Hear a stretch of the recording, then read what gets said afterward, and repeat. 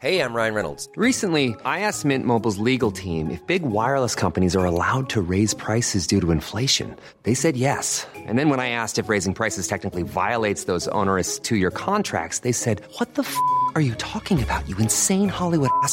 So to recap, we're cutting the price of Mint Unlimited from $30 a month to just $15 a month. Give it a try at mintmobile.com/switch. $45 up front for 3 months plus taxes and fees. Promo rate for new customers for limited time. Unlimited more than 40 gigabytes per month. Slows full terms at mintmobile.com. You most likely have a LinkedIn account, but are you active on it? Could you be missing out on the value and connections that LinkedIn provides? Or you could be using LinkedIn actively for your job, your career, or your business, and you're wondering, there's so many people using LinkedIn as an effective sales, marketing, and branding platform. Am I getting the most out of my LinkedIn strategies? In this episode, you will learn about the tools you can use on LinkedIn, including paid tools, and if they're worth paying for. There are different types of premium accounts. Which one is suitable for you? We also talk about content strategy, including the timing of your posts, and a 411 strategy, 411 strategy that you can use in posting content. Let's spruce up your LinkedIn profile. Hello, my name is Andrew, and welcome to another Chill with TFC episode. In this series, we talk to interesting people with relevant experience and insights to help us learn from their perspectives so that we can create the life we love and manage our finances well. Today, we're going to learn about LinkedIn marketing, LinkedIn selling, and LinkedIn branding. My guest is known as the only CEO with a mohawk, so if you see him at events, you definitely won't miss him.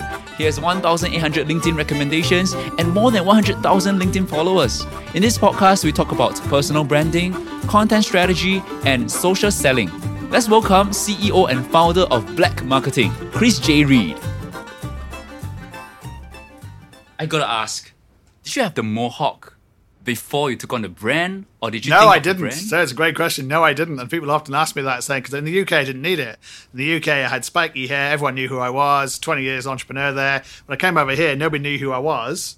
So what do? You have to stand out somehow. Every other Angmo looks the same, kind of white guy with funny hair and suits and shirts and the rest of it. So pretty soon I realized you had to kind of stand out, especially what I do in doing personal branding. So I had to, have something that was interesting. So it's all about basically, actually living the brand, but also practicing what you preach. In that basically you have to basically say, well, this is what I use to catch attention, then start a conversation. And it captures everyone. CEOs of financial companies, CEOs of big companies, CEOs on planes, all around the world. People go, wow, I love your mohawk. Oh, you're the LinkedIn guy. I saw you on LinkedIn. And then you start a conversation about LinkedIn. So it's not about the mohawk. It's about having a conversation about their personal branding, because everyone's personal branding is different. And I call it the metaphorical mohawk. Like, you've got a metaphorical mohawk. The coconut brand is your metaphorical mohawk. So Andrew's the guy who does that coconut brand. It's really, really cool. I learned so much from it. And then they know you for that. It does remind me of this guy. My name is Scott, and he has a name tag on. Yeah. And he wears a name tag 24/7, and so much so that he even tattooed it after that. Oh, really? Yeah, so that's kind of his brand.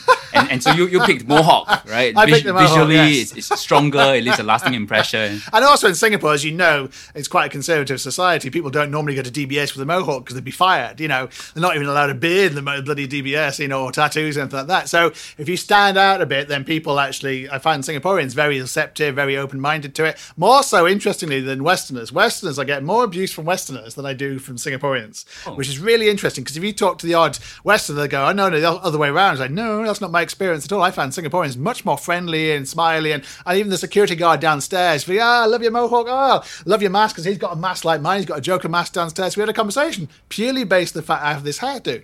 And that's what you do with everybody, whether a security guard or an airport, if they're a CEO of a multinational corporation. It's a icebreaker. It's the way to start a conversation. Then you see how it goes. Because, that's the hardest thing to do, as you know, Andrew, is basically how do you start a conversation? You can't just go up to somebody and go, well, I like you. You're very nice. You go, you're a bloody weirdo, you are. And then if someone says, I like your hairdo, or I like the way you dress, or I like the way your shoes are, or whatever, you start a conversation. And you're starting with someone which is personal to their personal brand. And then you can have a conversation. Well, what else do you do? What do you want to do? Are you introverted? Are you extroverted? Do you want to get a new job? Are you starting a new venture? And then it continues from there. And then that's, several hours later, they may become a client, or at least they know what you do. And then they can recommend you to somebody else. It opens doors for you. Correct. So Singaporeans are generally more receptive. I found they that. talk to you about Generally, I found that. I found them so, because I don't know whether it's because it's relatively unique here. So therefore, it's quite unusual. And people Definitely go, unique. especially when I used to work in the Raffles Place and the CBD and that kind of thing, and used to go up, places like DBS and that kind of thing, and OCBC and all those banks and financial people and management consultants, they wouldn't have anyone like me going in, kind of thing, and then it would stand out. So around there, definitely, but everywhere, I found them very much more kind of friendly, open-minded. They don't see it as a negative or a threat, which they would do in the West. People wear a mohawk in, say, London or America, for example. They say, oh, you're a threat to society, you're a threat. It's like, well, no, I'm just dressed differently to you. That's not a threat, it's just being different. It's the same with the tattoos. If you do a post on LinkedIn about tattoos, you get so much abuse from people going, oh, you shouldn't wear a tattoo, it's not professional to wear a tattoo. And I go, why? Does it stop me doing my job? No, of course it doesn't stop me doing my job. It's ridiculous. It's a ridiculous thing to say. But you get so many people going, I've been abused or I've been disenfranchised because I have tattoos. And you have to support people like that, because only by sharing and giving them strength are they then able to be themselves. But I know so many people even here who have tattoos, but they've got shirts on when they go to work. Because they work for multinationals and conservative. I mean, they're not entrepreneurs. So I can do it. And if they don't like me, I don't care, because it's my brand. But I can understand if you're working for a big multinational, you basically don't want to piss off the boss and annoy, you're not going to get that promotion. Oh, he's got a tattoo, not do that. But it's kind of like you're also not being true to yourself, because if that's how you really want to project yourself because you got it done, then really you should not have that job. Just get another job. Because you're really kind of lying to yourself, and ultimately that's not a great way to live. So you're listening to this podcast, and I want to help you visualize. Chris has a mohawk that's about 10 centimeters high. Have you measured it? At least. and it's blue. It's dyed blue. Dyed blue just at the part moment, that's yes. the mohawk. The part that's standing up is blue, right? And it's very striking, right? And do you have to put on a suit and tie or a shirt when you're walking around Raffles Place? No. Well, I don't wear Raffles Place now. I mostly meet my clients in Sentosa or elsewhere. And you're lucky. I'm wearing a shirt. I'm wearing a t-shirt today. Normally I wear a cutoff. Okay, so it's even more casual than what we're casual. seeing right now, right? Because he's in a t-shirt, very comfortable, Starbucks cup on hand, and we're just going to have a very good conversation about how you can brand yourself and how you can stand out on LinkedIn. Yep. Now the question is, do I need to have a mohawk? No, you don't. Please don't have a mohawk, because if you have a mohawk, then I'm not the only CEO with a mohawk, am I? Oh, yeah. That's the whole point. You have to pick your own thing. And obviously what you do here, basically, and what you do on Money FM and what you do in the, the podcast and so forth, that's helping other people. So that's your point of difference. That's kind of you standing out. But everybody needs to have their point of difference. What makes them stand out? What makes them think, oh, he's the guy for this or she's the girl for this? Because whether you want a promotion in a job or whether you want to get noticed by somebody else or you want to move to a different country or start your own business or get investors or attract employees, you need to stand out. The best examples are people like Branson, who's just gone to the moon, and Elon Musk, who wants to go to the moon, or Mars, and Bezos, who's basically also going to the moon. All these guys stand out for various different ways in the way they've approached their brands, their personal brands, as well as their company brands. And that's the key thing. People buy into them and then buy into their companies. So that's why we believe on LinkedIn you should be focusing on your personal profile, not your company profile. Because nobody goes to coffee with a company. Nobody goes to a drink with a company, but they do with a person. And that's the whole idea of humanizing people, because people are much more likely to do things with people they feel humanized with and empathy with than people they're just kind of, up in a glass tower somewhere, and you can't touch them because they're not on social media. You don't know anything about them. And you go, oh, what's he really like? And, I don't know about him at all. Then how can you empathize with someone you don't know about? That's why Branson's brand comes across, or Bill Gates is on LinkedIn, or Michael Dell's, or, Piyush Gupta here in Singapore, for example. But not enough Singaporean CEOs are on LinkedIn. Hardly any of them, in fact. It's mostly expat CEOs who are on LinkedIn and more entrepreneurs who are on LinkedIn. A lot of Chinese entrepreneurs CEOs do not want to be the face of their company in Singapore. It's very much a cultural thing here. It's, no, I don't want to be the face. It's a team effort, it's companies, the brand. But that doesn't really work when you really want to inspire your employees, because they're not being inspired by the company. Who gets inspired by OCBC? Nobody. But they might be inspired by the CEO of OCBC, for example, because he's doing something dynamic and interesting. Like Piyush Gupta does a fantastic job, I think, at DBS, branding in a certain way and delivering in a certain way and empathizing with employees and getting engaged. And he's got 150,000 followers on LinkedIn, and he posts on a regular basis. And you can engage with him because, this is his personality. And I know partly he does it himself and partly his team does it. So basically he can do it. A bit like PM Lee's on LinkedIn now. So, various other Singaporean politicians, finally, they realise the power, plus it's free, they realise the power of getting out there to professional class and actually getting their point across. Pratam Singh is not on yet, but he needs to get on before the next election. I mean, I think it's part of an entire ecosystem, LinkedIn, Instagram, Facebook, what have you. Yeah. So based on your sharing, I do have another direction in mind, but I want to dig a little deeper on the do I need to have a mohawk part? Because I just did a podcast interview recently and the guest identifies as an introvert. Actually, I identify as an introvert as well. Yeah. So which is why, okay, I understand you need something to stand out, but does it work for me? Like, what if I'm an introvert? So what would you say to them? That's a great question because half our clients are introverts and half of them come to us going, I'm not comfortable doing this. I'm not really comfortable, not really doing this. But we say in LinkedIn, it's professional context. So it's not friends and family stuff. You're not sharing anything that's personal. What you're sharing is something that other people can be empathizing with. And you're sharing content that's relevant to them, they can learn from, and actually warms you up, warms your company up, and they can get to know you. And it's up to you how you set that limit. Some people are really personal. I'm pretty personal on LinkedIn. Other people are, I'm going to talk about business. Some people do a mixture of business and personal. But it's the personal posts that get the most engagement, Andrew. They're the ones that basically get the most views, the most likes, the most comments, the most engagement. So basically, it's up to you. If you want a lot of engagement on LinkedIn, you have to do personal posts. If you just do company posts all the time, you get no engagement. Because although it's a professional network, people are still people. And it's like if you went to a pub or a coffee shop or a coffee with somebody, and all they did is talk about their business, you'd be going, I'm never going to go to a coffee shop with him again. I'm never going to go to a drink with him again because he's boring. But you spend 10% talking about the business, then you move on and you talk about football or music or the family or why you're in Singapore or what you're going to do next or your next venture or, you basically, that's how you really get to know people. So 2 hours, you might spend 20 minutes on the business, then move on. LinkedIn's the same. So LinkedIn, you have to spice it up. And that's all we're saying is that, and obviously you have to do it within the realms of how you feel comfortable. It's all about that because I noticed you don't post at all, which is, I understand completely. That's 90% of people on LinkedIn don't post at all. Only 1% that post on a regular basis, 9% of people like and comment and share, but everybody else just views because they're a bit worried about, well, it's a business network, my boss might see it, my employees, my clients, my investors, my future, and they're a bit worried about it. But ironically, I bet you post on Facebook and Instagram and other places. A lot of people are comfortable doing that. They don't seem to realize that Google picks up both of these things. It just trusts LinkedIn. So it promotes LinkedIn's content first. If you do a search, for example, your LinkedIn comes up above your Instagram, your Facebook, or the rest of it because LinkedIn is trusted by Google, whereas Facebook and Instagram is not. That's where you want to put your content in a place which is trusted, not a place which is not trusted, because basically nobody trusts Facebook content. You post it and you go, that's not true. And basically, 9 times out of 10, it's probably not true. Whereas LinkedIn, there's lots of fact-checking going on. Lots of professionals there will actually call people out and report it if it's not true.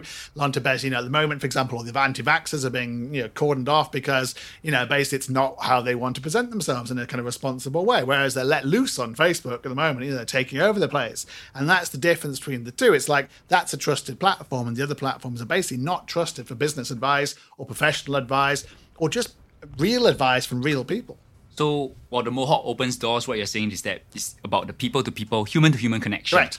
Right, and let's talk about tactics. Yeah. So what can I do on LinkedIn to stand out? What are the different tools on LinkedIn right now? I mean, number one tool is basically you've got to get a nice banner picture, for example. You've got to get a nice photograph. And that's the first thing, because that's the first impression. It's like if you go to a networking event, what happens? Your first impression is you meet someone like this, face to face, and you go, okay, I can get on with him. I can see what he's doing. Or if they're frosty, if they've got their arms folded and they're standing in the corner, I'm not going to approach that guy. Well, and that's what LinkedIn's about. You've got to have a nice banner which basically has you in it, ideally, with your brand positioning statement. You've got to have a picture of yourself, and then you've got to have a nice about section. The about section is telling people about you. What's your story? Not just about what your job is. What's your story? What do you do? What do you like? What don't you like? What did you achieve in your career so far? What are you doing now?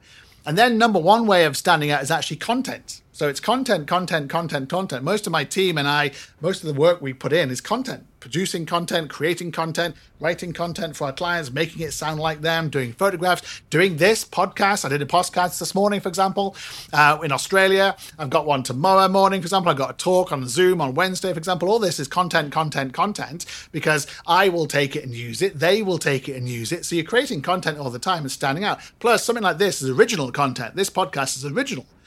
My interview with you will be different to the interview I give tomorrow and the gave this morning and give on Wednesday. So their base of the content is completely unique and authentic. And that's what people really resonate with on LinkedIn. Local issues, local content, but something that means something to them in their daily activities and their daily work. So let's talk about specific case studies if you have, like your clients or people that have worked with? Maybe it's a financial planner or a business owner. Could you have an example in mind that you could share with us? How do you take that person from the start, what are the goals and how do you take them through the process? So financial planner, that's a good exact example. We work for quite a lot of people in the financial space, normally CEOs of companies, for example, or they could be, financial planners, for example, where people are buying into them as a brand. But even if they run a financial company, for example, it's cryptocurrency or a fintech company, for example, people are still buying into them as a brand. So you have to put your status up there first of all and design it in such a way that basically as soon as somebody comes to the profile, they go, oh, he's the fintech guy, or he's the guy that basically works with banks to help people do that, or he's the guy that does e-commerce for small businesses in Asia Pacific. The banner has to say that. The content, the headline, the company description, all this has to be filled in. So that's the first step we do for everybody. We do an audit of their profile, and 9 times out of 10, their profile's incomplete, massively incomplete. Normally it's 10%, 15% if you're lucky. And we fill it all in. The banner, the headline, the about, the experience, the recommendations, the awards, even boosting their connections to a level where it's actually reasonable if they bothered posting something that actually someone would see it. Because if you've got less than 500 connections, no one's going to bloody see it, no one's going to comment, no one's going to like it. Because LinkedIn doesn't serve your content to all 500 connections, it only serves about 7%. So basically you need that 7% to be looking at the prior time you're posting, otherwise basically no one's seeing your content. So that's why you need to have a lot of followers, a lot of connections, and you need to be posting good content. And content is absolutely key. And then you start building your connections out with people who engage with your content and people who engage with your profile because they're live and active on LinkedIn. The problem with LinkedIn is only half the users that LinkedIn say they have actually active. So it's not the same as Facebook, Instagram, TikTok, where they give active user numbers. LinkedIn does not because it's owned by Microsoft. It doesn't have to. So it gives very vague numbers. It says things like, we've increased engagement this month to record amounts. And you go, well, what does that mean? You go 1 to 2? I mean, what does that mean? I mean, that's a record amount, it's 100%, but what does that actually mean? And basically, we know from the data we have for our clients, because they're all around the world, what the real figures are. And we can find active people, and we can find people who are interested and engaged, but a lot of it's through content, because people are stimulated by content. They look at your profile because they're inspired by your content, or even polarized by your content. Some they look at your profile because they don't like your content, going, who's this guy writing this rubbish on this LinkedIn blog? And then at least you can start a conversation if it's if it's a sane person. So that's why content's a valuable tool in trying to find out who's actually active on LinkedIn, and then you filter them down. So the financial services people, for example, you could then reach out to somebody, oh, he fits my client, he mirrors my current client base, he mirrors my client base. Oh, I want to get into that bank if he runs a fintech company. Or that's the financial institution I want to get into Zurich or London or Zurich, for example. And that's all about kind of using content to stimulate someone then might be inspired enough to contact you.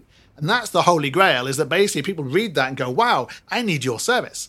And that obviously is the key to what we do in terms of social selling. You share content, you improve your personal brand, you get people to come to you, because that's the easy way of doing it. Then you're not basically reaching out to anybody at all. And that's what we try and aspire to for everybody. We don't try and basically hard sell people.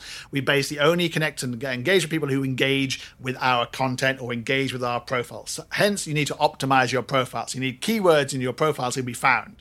So if you do, for example, if you put Mohawk into LinkedIn, I come at number 1, number 2, number 3, number 4, number 5, number 6. Works. Because sometimes people can't remember my name. And they go, he's the Mohawk guy. Just put Mohawk into LinkedIn. It comes up. Sometimes I use the hashtag Sentosa because that's where I live now. And sure enough, the top 20 posts that come up, you put Sentosa in my posts because I've used hashtag Sentosa because nobody else is using it. They're using hashtag Singapore. And there's many more people using hashtag Singapore than hashtag Sentosa. So it's all about finding little hashtags and finding little tricks, for example, that make you stand out. Another one is recommendations, particularly in financial services. Absolutely key.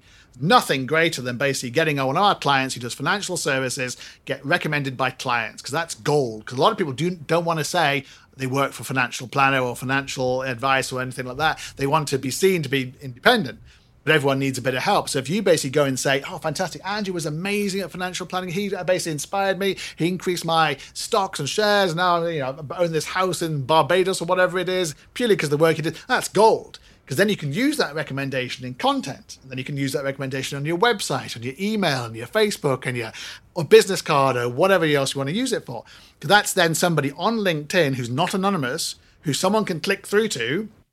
So I can say, okay, Bob said, Andrew's a fantastic guy, gave me some great advice. I can click through to Bob's profile and say, what was Andrew really like? And Bob goes, Andrew was fantastic.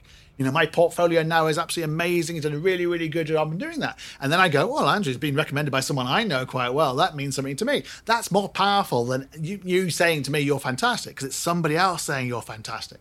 So we spend a lot of time on recommendations for our clients when we can. So how do you get them to get more testimonials or recommendations? Like you actively ask for it? Ask. I mean, literally, it's as simple as that. Ask Andrew. and I you mean, shall literally, receive. Right. like the amount of people we come across who tell me, oh, yeah, I've got a fantastic reputation. Look at their profile. I go, but you got any recommendations? Hey, I haven't asked anybody. Oh. Well, it's like if you haven't asked anybody, then what do you expect? How does anyone else know you've got recommendations if you haven't asked anybody? How does anyone know you've done a good job if you haven't actually asked anybody? So we're quite, proactive and reasonably aggressive in actually asking for recommendations. One of the reasons I have 1,850 recommendations is because about 5 or 6 years ago, I did a deliberate strategy of asking people for recommendations, and not just from where I work now, but from my previous job, my previous job, my previous job.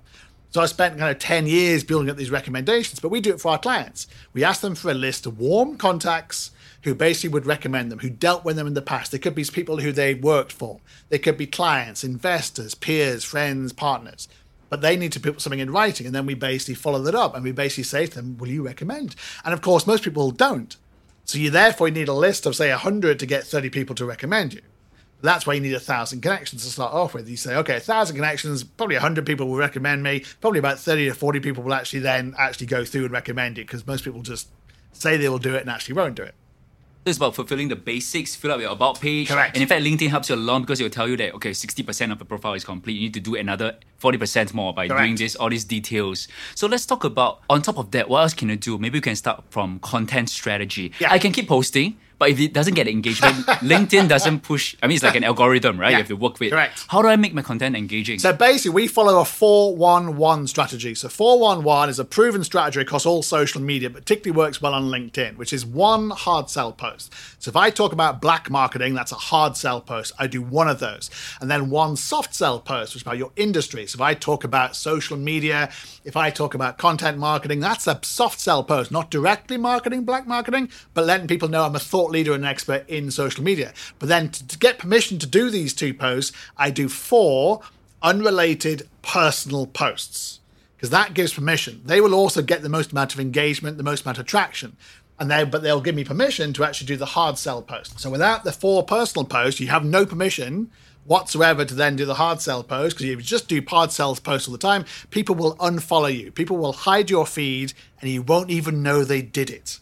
I met someone the other day, for example, he had 30,000 followers, and I looked at his content and it was like company. Number of likes, 0. Number of likes, 0. Number of comments, 0. I mean, literally no engagement, because people obviously had unfollowed him.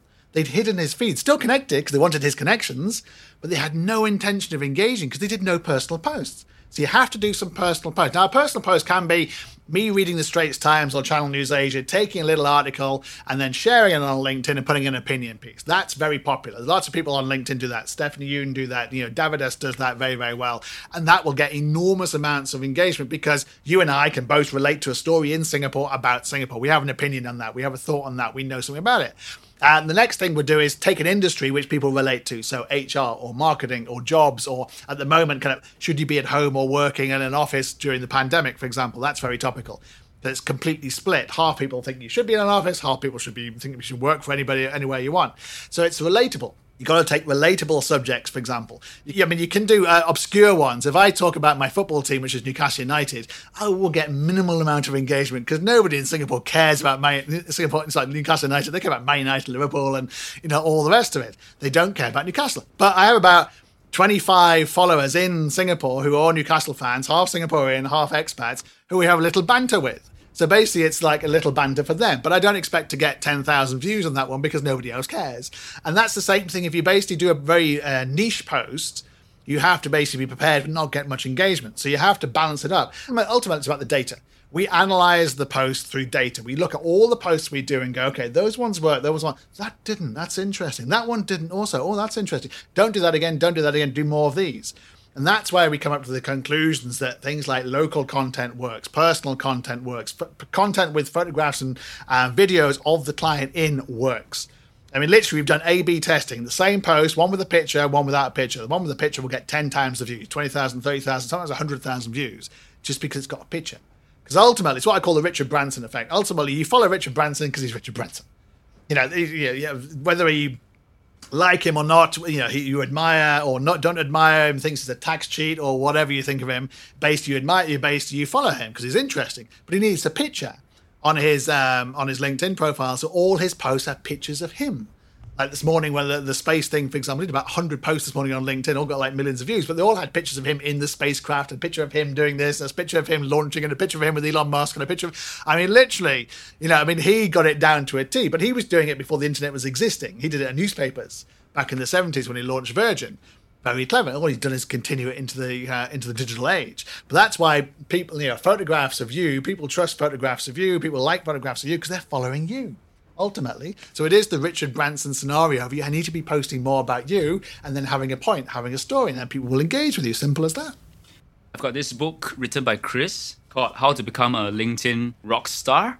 So under the 411 strategy, is this under person? Okay, your most recent LinkedIn post that I saw, like you taking a photo, beer in your hand, holding this book with another, colleague or associates. Yeah. Is that under a personal post or a soft sell? That's a personal post, because that's basically a post to me with somebody else, probably another entrepreneur. I met several entrepreneurs the weekend, for example. I take a picture of them, I put it on LinkedIn. I highlight what they do, so I celebrate their companies. I want to highlight them so that they get something out of it. And it's not selling my services at all. It's merely saying I'm meeting people at the Woo Bar in Sentosa, going along for a drink, telling an interesting story. Maybe they'll become a client, maybe they won't, but maybe they will go and tell somebody else because they've read the book or they've seen the picture, or some of their followers will see that and go, oh, that's the Chris Reed guy, that's the Mohawk guy. What does he do? Oh, he does the LinkedIn stuff. Oh yeah, I need some LinkedIn help. Oh, you met so-and-so. Oh, that's interesting. I'll have a word with so-and-so, and then I'll see if, Chris is, stands up, for example, and he liked me and he thought what I said was sensible and all the rest of it. And then basically you might get a client out of it. And it's a soft sell. You might not get a client straight away. It might be 3 months, 6 months, 12 months. But it's basically, drip, drip, drip effect of that's the Mohawk guy. He's just LinkedIn. Oh, he got that book out, hasn't he?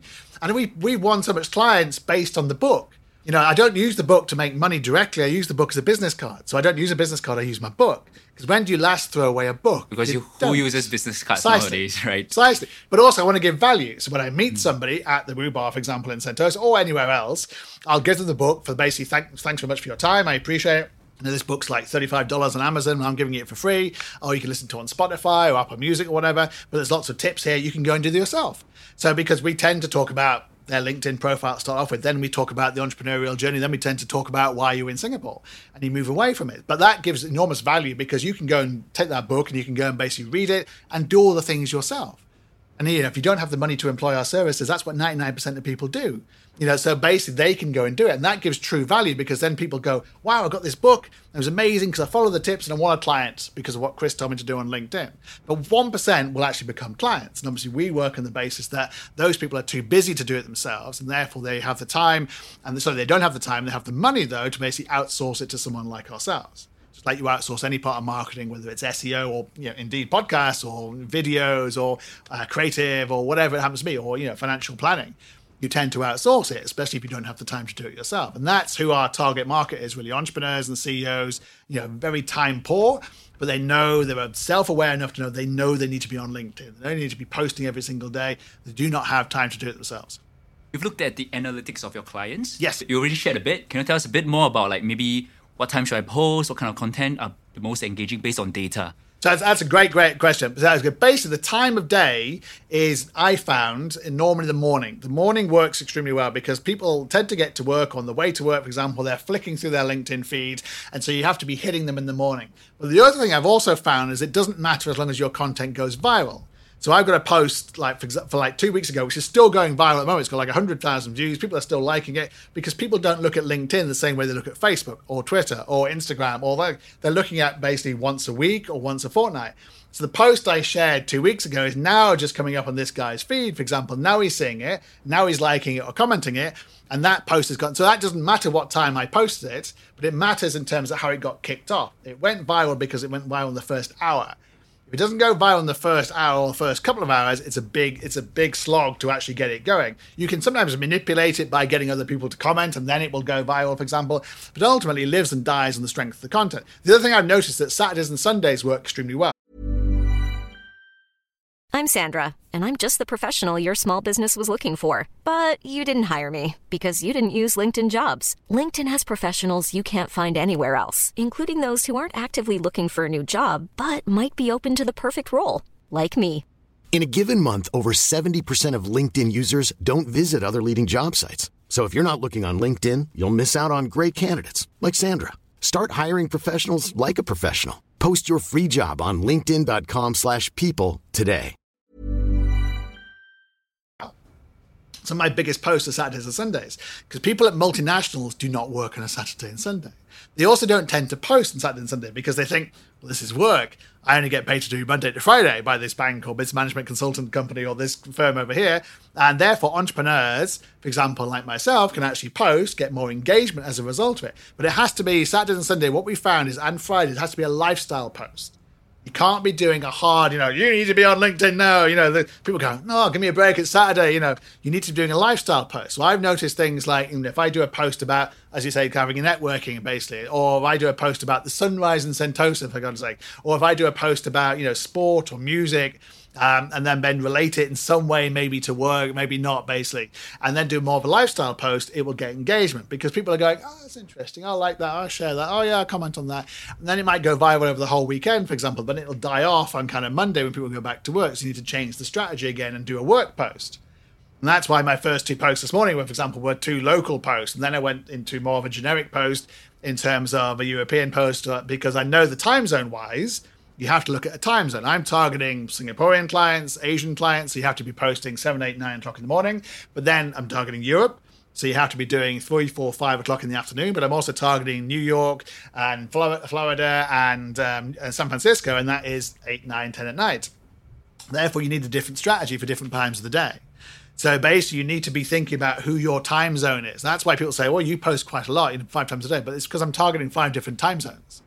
So basically, if you do that, and also if I target Australia and New Zealand, it'll be 3 hours beforehand, for example, which also, ironically, gets Europe, or it's better when they're 8 hours and 7 hours. It's worse now because they're 7 hours and 6 hours behind. But once they're basically 8 hours, basically, they're still up at 9 o'clock at night. If you post at 5 o'clock in the morning, you get Australia and New Zealand because they're waking up. But you also get Europe because they're still checking their LinkedIn. And you often get America as well. So you have these very strange conversations where people are about to go to bed on one side of the world and people are getting up on the other side of the world, but they're having the same conversation or sharing on LinkedIn. So the timing is really about the market. If you're only targeting Singapore, do it in the morning. If you're only targeting, if you're targeting Australia, New Zealand, do it very early in the morning. If you're targeting Asia Pacific, it needs to be a bit more broad. Targeting Europe, it needs to be in the afternoon, 3 o'clock, 4 o'clock, 5 o'clock in the afternoon. When people say know your audience, people are thinking about what interests them, but you're thinking about the time zone as well. What time are they waking up? What time are they consuming the content? Right. Because if I do a Singapore post, for example, at 10 o'clock at night, what's the point? Nobody in Singapore is going to be looking at that post, and all the Europeans are going, oh, where is the Singapore place? And, they just won't get it at all. And conversely, if I do European posts, for example, in the morning here, when nobody European is actually open at work, Singaporeans are going, what's Chris talking about? This European thing doesn't make any sense. So you have to be looking at, the localization of the post itself, the relevancy, the personalization of it, and then basically how applicable it is to the target market who's going to be on LinkedIn at the time you're posting. And that's what a lot of people misunderstand. They're just going to put some content out there and hope for the best. It's like, we can't do that. You have to look at the data. The data's all there. I mean, you can decide when you post and look at the data and say, did that work? No, it didn't work. Well, don't do it again then. Literally, it's not rocket science and it's free. I mean, the testing on LinkedIn is completely free. Just put some content out there, do it across 7 days, see what works, see what doesn't work, and then repeat the stuff that did work and just enhance it and take it different strands. And that's what, it's all, you've got to be data related. I mean, that from, you can see which podcast got the most views. You can see basically, hopefully when the videos take off, which videos get the most views. And then you'll know which subject matter your followers like the most. And then you'll get more people who talk about the subject matter who like the most and less people who talk about the ones who didn't like the most. All right, we are very focused on the listen through rates, like at which point did the listener drop out? Yeah. And of course, downloads. Yeah, so these are the statistics that we look at. Yeah. So beyond filling out your basic information on LinkedIn, what are some advanced tools? We could go into the area of paid tools, and if they're even effective in the first place, should you be paying for LinkedIn paid tools? So the only one we recommend is Sales Navigator Team. So we don't recommend advertising at all because we know from our data that it doesn't work. And we know from other people's data it doesn't work. We've had clients come to us with advertised their content and actually found organic posts actually work better than paid for posts. Because people on LinkedIn are quite sophisticated. As soon as you see a paid for promoted post, they go, that must be crap. Yeah, precisely. If they need to pay for it, it must be crap. And we've actually outdone with our personal posts, we've outdone company posts which have been paid for because nobody wants to engage with a company post. You get employees going but nobody comments, nobody outside that company comments. Whereas a personal post from the CEO, they do because they relate to him. They're, I know him, he's a cool guy. Oh, he's got a good point there. Oh, yeah, that's a really... And because it's using his face, it works. So we don't do advertising. We do recommend Sales Navigator Team. So Sales Navigator Team is one of the premiums. LinkedIn's very confusing. It has 5 premiums. Premium Basic, which you should never get because the functionality is not very good. It has Recruiter Lite, Recruiter, Sales Navigator Pro, and Sales Navigator Team. Now, Team is called Team, and we don't know why it's called Team because you can use it as one person. So it's misnamed straight away. People say, but don't you need to be a team to get Sales Navigator Team? It's like, no. You need to be a team to get Sales Navigator Enterprise, but that's when you have more than like 100 licenses. So we recommend all our clients Sales Navigator Team. It's what I use. It's what our clients use. Our CEOs, our founders, for example, use Sales Navigator Team because it gives you functionality that the basic premium does not, and it's the same price. So basically, it gives you the ability to do searches based on things like size of company, who the CEO is, for example, how many years on LinkedIn, languages, lots and lots of filters that is not available on the basic premium. You can also do saved searches, which you can do on Sales Navigator Team, but you cannot do that on the basic premium. So people can do a search on premium, but they can't actually save that search. But you can on Sales Navigator Team. And then the other thing on Sales Navigator Team, which is key, is you can see who's actually active. Because it tells you who's posted in the last 30 days. Who's changed jobs in the last 90 days? Now that's key because as we talked about before, half the people on LinkedIn are not on LinkedIn. They're ghosts.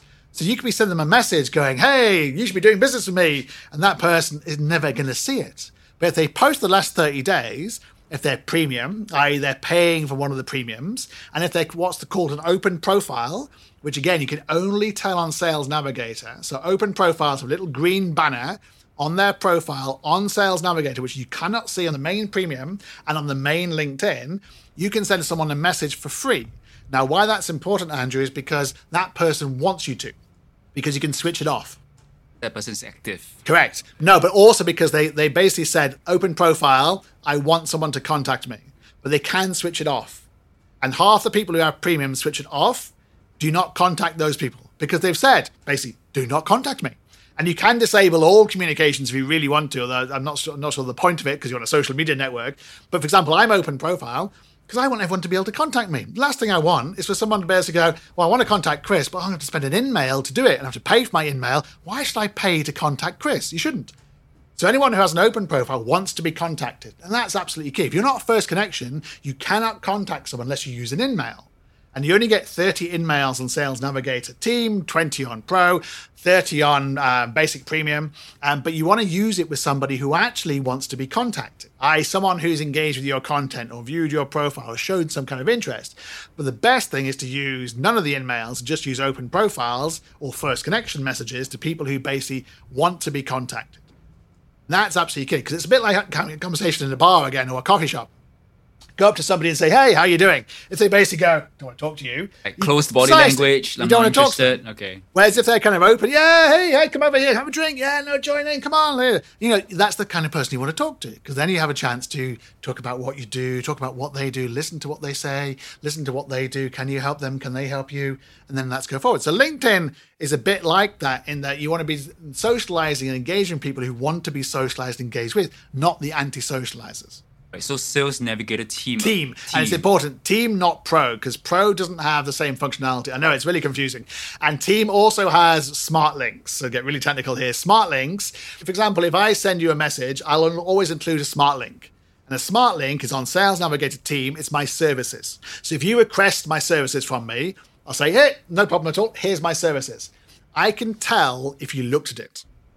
So I can tell if you were just bullshitting or whether you actually are genuinely interested or whether you're just saying it because you basically want to save face or you just basically want to be nice, which is completely fine. And that's what it sorts out. So I don't follow up with people who do not look at it. It's like when they used to track email click-through rates or open rates, Correct. right? Okay, it's Correct. like a little pixel, but in this case, it's a smart In this link. case, it's basically an email from LinkedIn saying, Andrew has looked at your services and I can see how many times, I can see how many minutes, and I can see if you shared it in your organization, which is also key. So if you're the CEO and you shared it with the CMO and the COO and the co-founder, I know you're interested. If basically you haven't shared it and you looked at it for 10 seconds, you're not interested. Or you've seen the price and you go, oh, I can't afford that.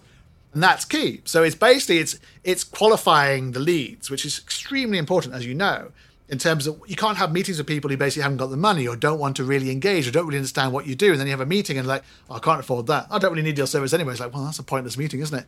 You know, that's not great for either person. So Smart Links is on Sales Navigator Team. It's not on Pro. And that's why we recommend Team, especially for those clients doing social selling, i.e. those once clients, we recommend Team. However, we do have clients who are CEOs, presidents, MDs of companies who don't do sales. They've got massive sales teams, but they realize they need to do some personal branding. We have those people on Sales Navigator Pro because they're not doing outbound. They're not doing sales. They don't need to do in-mails. They don't need to have smart links. But that's why we recommend both those functionalities. So you can create target lists on Pro. You just basically have less in-mails, but you can still tell who's active on LinkedIn, which is also still key. So it allows you to filter and segment your audience in detail so you can push out your message to the relevant audience, to the right people. So it's more effective in that sense. Correct. Okay. Could we talk about some successful examples of people who've used LinkedIn well? I mean, you could comment on politicians, celebrities. You could talk about PM Lee's LinkedIn strategy. If you could comment about it. I mean, here's a really interesting one. And a lot of politicians are doing it now. I mean, all the ministers are on now, basically promoting their wares, promoting what the PAP are doing, the government are doing, and basically gets phenomenal engagement, as you probably know. And the thing about LinkedIn is there's less abuse. So because everyone can see who you work for and everyone can see who your boss is. Basically, if you work for DBS and you're about to, abuse PM Lee on LinkedIn, it's not a very career limiting move, isn't it? It's like if you work for Temasek and you go, oh, this is a very, very good investment at all. And you go, but Temasek's just invested that company. What do you mean? Basically, so people are really reticent to actually criticize. So they're much more likely to be patriotic, much more likely to be supportive, and go from there, apart from obviously at the election itself, and they start going, what are your promises for going forwards? But that's why Pratam Singh needs to be on LinkedIn before the next election, because not many opposition parties are. And currently PAP have a virtual monopoly. The House Speaker's on it. He's actually my local MP, and the Finance Minister's on for it. All the 3G generation, I think we have to call them now, not the 4G generation, because one of them's dropped out. They're all on LinkedIn. They're all promoting what they're actually doing. And then there's lots of other people commenting on what they're doing as well. So generating good content as a result of it. I mean, obviously, politics is a really, really good way of doing it. But however, politics and LinkedIn don't really match. And I tested this lots. And basically, we tell our clients not to do political posts. And not to do posts like that. So we let the politicians do that, and then you can comment on that, but don't you go and do that, because you're going to polarize half of the people. And it's particularly bad in America. So basically, I told LinkedIn basically to give me anything with Trump in it. And luckily they don't. Because the problem is in America, it's so polarized. I can do a post, for example. I'll give you an example. A couple of weeks ago, I did a post about masks and about kind of why you shouldn't wear a mask, having a debate about it. And it's going along quite nicely. Singaporeans, you understand why we need to wear a mask. And Hong Kong people, we need to wear a mask. And then these Americans started coming in. No, my freedom is not wearing a mask. I need to not give the mask. I'm quite happy to giving the virus to lots of people because the virus is a myth as well. I'm going, oh my God. But as soon as one American came in, you get hundreds of other Americans coming in. Also, I'm standing for liberty and freedom and Texas and all the rest of it. And you go, okay, it's time to leave the building now. Basically, there's no win situation there. Because if you engage them, you're effectively what they call, I'm sure feeding the trolls. And they're not anonymous. They're normal people, but they're American. They're very passionate about their politics. And they don't differentiate their politics from basically the fact this is business. And someone might look at that and go, but you work for this company, you work for that. I'm not going to invest in this company anymore as a result of it. Whereas I find Asians and Europeans much more careful in terms of the politics. And that's the way it should be. LinkedIn is not, to me, it's not politics. It's basically politics in terms of the ecosystem. I can have a view on how Singapore is run, because I'm Singaporean, so I pay my taxes and so forth and so forth. But basically, you don't want to go straight into basically, why PM Lee is a better leader than Pratam Singh or those kind of things, because that's a no-win situation. Because if half your clients are basically PAP hands and half of them are WP, then basically you're going to annoy half your customer base, and they may not come back. So you have to basically be very conscious. We don't do things around religion either, because religion is also a no-no on LinkedIn. Basically, you can get lots of trouble through religion, but also a lot of people can get offended very easily. So we stay away from religion. We stay away from anything to do with sex and that kind of industry. And even in Singapore, to do with the drugs industry, obviously, which can be quite hard when Americans are promoting things like marijuana farms and they're having cannabis farms and all the rest of it. But you've got to be very careful about where you are. There are other platforms for those. Correct. LinkedIn is not. And Correct. although I also don't agree with the fact that some people use like shock factor or like something controversial to raise their engagement. Yes. If they're not coming from the right place or with good intentions, then that will be dangerous territory. And they're also called out because people can see they're doing it for that reason. So if they've got no substance, then what's the point of getting views, the wrong kind of views and likes? It's a negative thing rather than a positive. Okay. Earlier on, you mentioned that in business is about relationships. Yeah. And the Mohawk opens doors, people get to know you better, and then you build a relationship from there. From that, you show them what you have got to offer them. Yes. Right? So, and that was when I wanted to take it in a different direction. Yeah. I want to ask you and hear your thoughts about it. So you build your brand around this Mohawk, and Black Marketing is about you and the CEO, the only CEO with Mohawk. So recently on our podcast, we are talking about, like, for example, the Joe Rogan show. Like, it's based on the personality, the persona, right? Like, if he leaves, that's it. Yeah. So whereas some companies or some podcasts are built on teams. Yes. Do you have any comment about that? Like, I mean, Joe Rogan's paid $100 million for a reason, because people buy into Joe Rogan, and he has credibility because people buy into him. And basically, the strongest brands will be an individual person, to me, not a company person. But we basically, so it's all about their authenticity. And to me, basically, you work for people, you don't work for companies. It goes back to my earlier point about basically, P.S. Gupta does a good job for DBS because he's not anonymous like the previous CEO is. He's out there being very, visual, verbal. He talks about employees. He talks about what they're doing for crypto, what they're doing for fintech, what they're doing left, right, and center. And that is basically means something because the employees can buy into it, the investors can, the clients can, the customers can. And then he leaves some of the other DBS people to talk about products and services and that kind of thing, but also humanize their departments too. So I'm a passionate believer in the CEOs need to be leading from the front. Michael Dell does a very good job at Dell, for example. And his engagement levels for his own personal posts are far greater than Dell's, but Dell has more numbers on their follower page than he does. And that happens quite a lot. If you look at people like who work for Microsoft, who own LinkedIn, got 13 million followers on LinkedIn. But some of their posts get zero engagement because they're basically, this is the new Surface, we are very nice, this is Azure, this is very nice. People go, I don't care. But when Satya Nadella comes up and goes, hey, we're doing a webinar about how to use this, or how we're doing diversity at Microsoft, you suddenly get like 1 million views of it. Bill Gates gets 1 million views for most of his posts or videos on LinkedIn because people buy into him. He's an interesting character. Whether you like him or not, he's an interesting guy. Elon Musk, unfortunately, is not on LinkedIn, but you can see basically what he does on Twitter. He's out there. He's always there. Yep. With 300 million followers on bloody Twitter, how he manipulates stock markets and cryptocurrencies and all the rest of it. And that's the power of doing it, and potentially in the wrong way. One of the reasons why he may not be on LinkedIn is because he may be kicked off as soon as he was on LinkedIn. Same reason why Donald Trump is also not on LinkedIn, interestingly. Because basically he wouldn't survive because LinkedIn's guidelines are very, very strict. Very, very strict. No politics, no political advertising, only social media platform with no political advertising, which is why you need a person on there basically to talk about things. This is why lots of the prime ministers are on there. Australian Prime Minister, for example, German Prime Minister, French Prime Minister, British Prime Minister, they're all on there because they basically can't do political advertising, so you need to get it across in your personality. And obviously that can go two ways, because obviously if you put something stupid out there, you can get abused by people going and disagree completely. But if you're wise about it and you basically follow a very soft engagement plan and you don't try and antagonize people, it's actually a very useful way of doing it. Thank you, Chris. Thank you for sharing your LinkedIn strategies with us.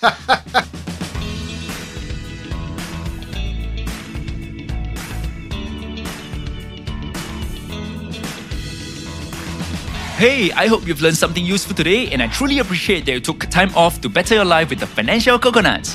Knowledge is that much more powerful and interesting when shared, debated, and discussed.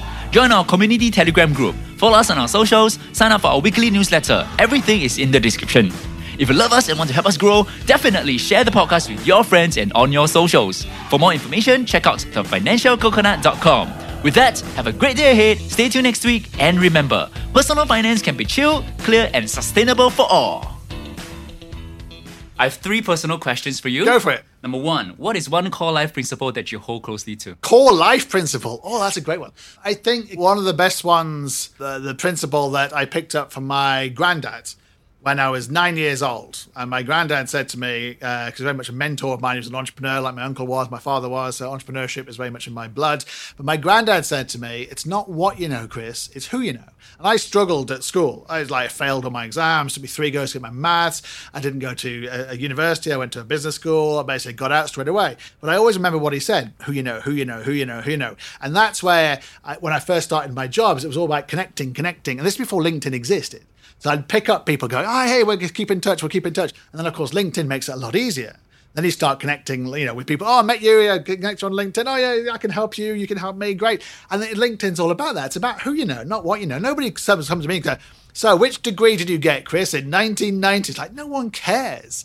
They care what I'm doing now, what I can do for them, what they can do for me. So a great principle, I believe, is forming relationships. But I like win-win relationships. If I can help somebody, then that's fantastic. If they can help me, that's fantastic. If we can help each other, then even better. And I don't need a sale from you now, but maybe you can help me in 6 months or 12 months, or maybe I can help you. I can refer business to you. And it's all what I call good business karma, but it's all based on the relationships. It's all based on who you know. And that's not based on what you know, it's based on who you know. Because you get lots of people out there who've got millions of degrees, that have no personality and have no relationship building, have no rapport, do no networking, and then they don't get very far. Because you need people to grow businesses. You basically, whether they're clients or investors or employees, you need people. And that comes down to who you know, not who you want. That's on point and on brand. Second question for you. What is one piece of financial advice that you think should be shared more often? That's a great question, that is. Best piece of financial advice, I would say, is don't spend what you don't have. And that's weird coming from an entrepreneur. But for example, I've never spent what I didn't have being an entrepreneur. I created all my businesses based on, I sold my house, I sold my flats. No debts? And no debts. I never believed in getting any debt, for example. Or I sold my business and reinvested it, for example. Sold my business, reinvested it. Or sold shares, for example, or reinvested it. Never had a co-founder. So basically that for me, I never had a co-founder because that just wouldn't work out for many, many reasons. But I don't believe in basically, you get all these companies at the moment, raising hundreds of millions of dollars and making no profit. And I don't believe in that. Maybe an old-fashioned thing. When I put it on LinkedIn, people go, that's not the way the world works anymore. You look at basically people like Grab and so forth, worth $40 billion, but they lost $3 billion last year, which makes no sense to me whatsoever.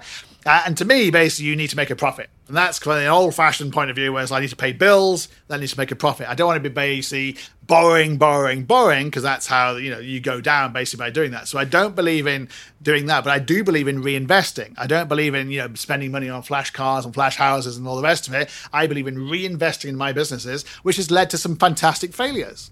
Because I reinvested it, thought this would be a good idea. I'll spend a couple of $100,000 in that. And then 3 months later go, that was a complete disaster. I won't do that again. But you have to try things out.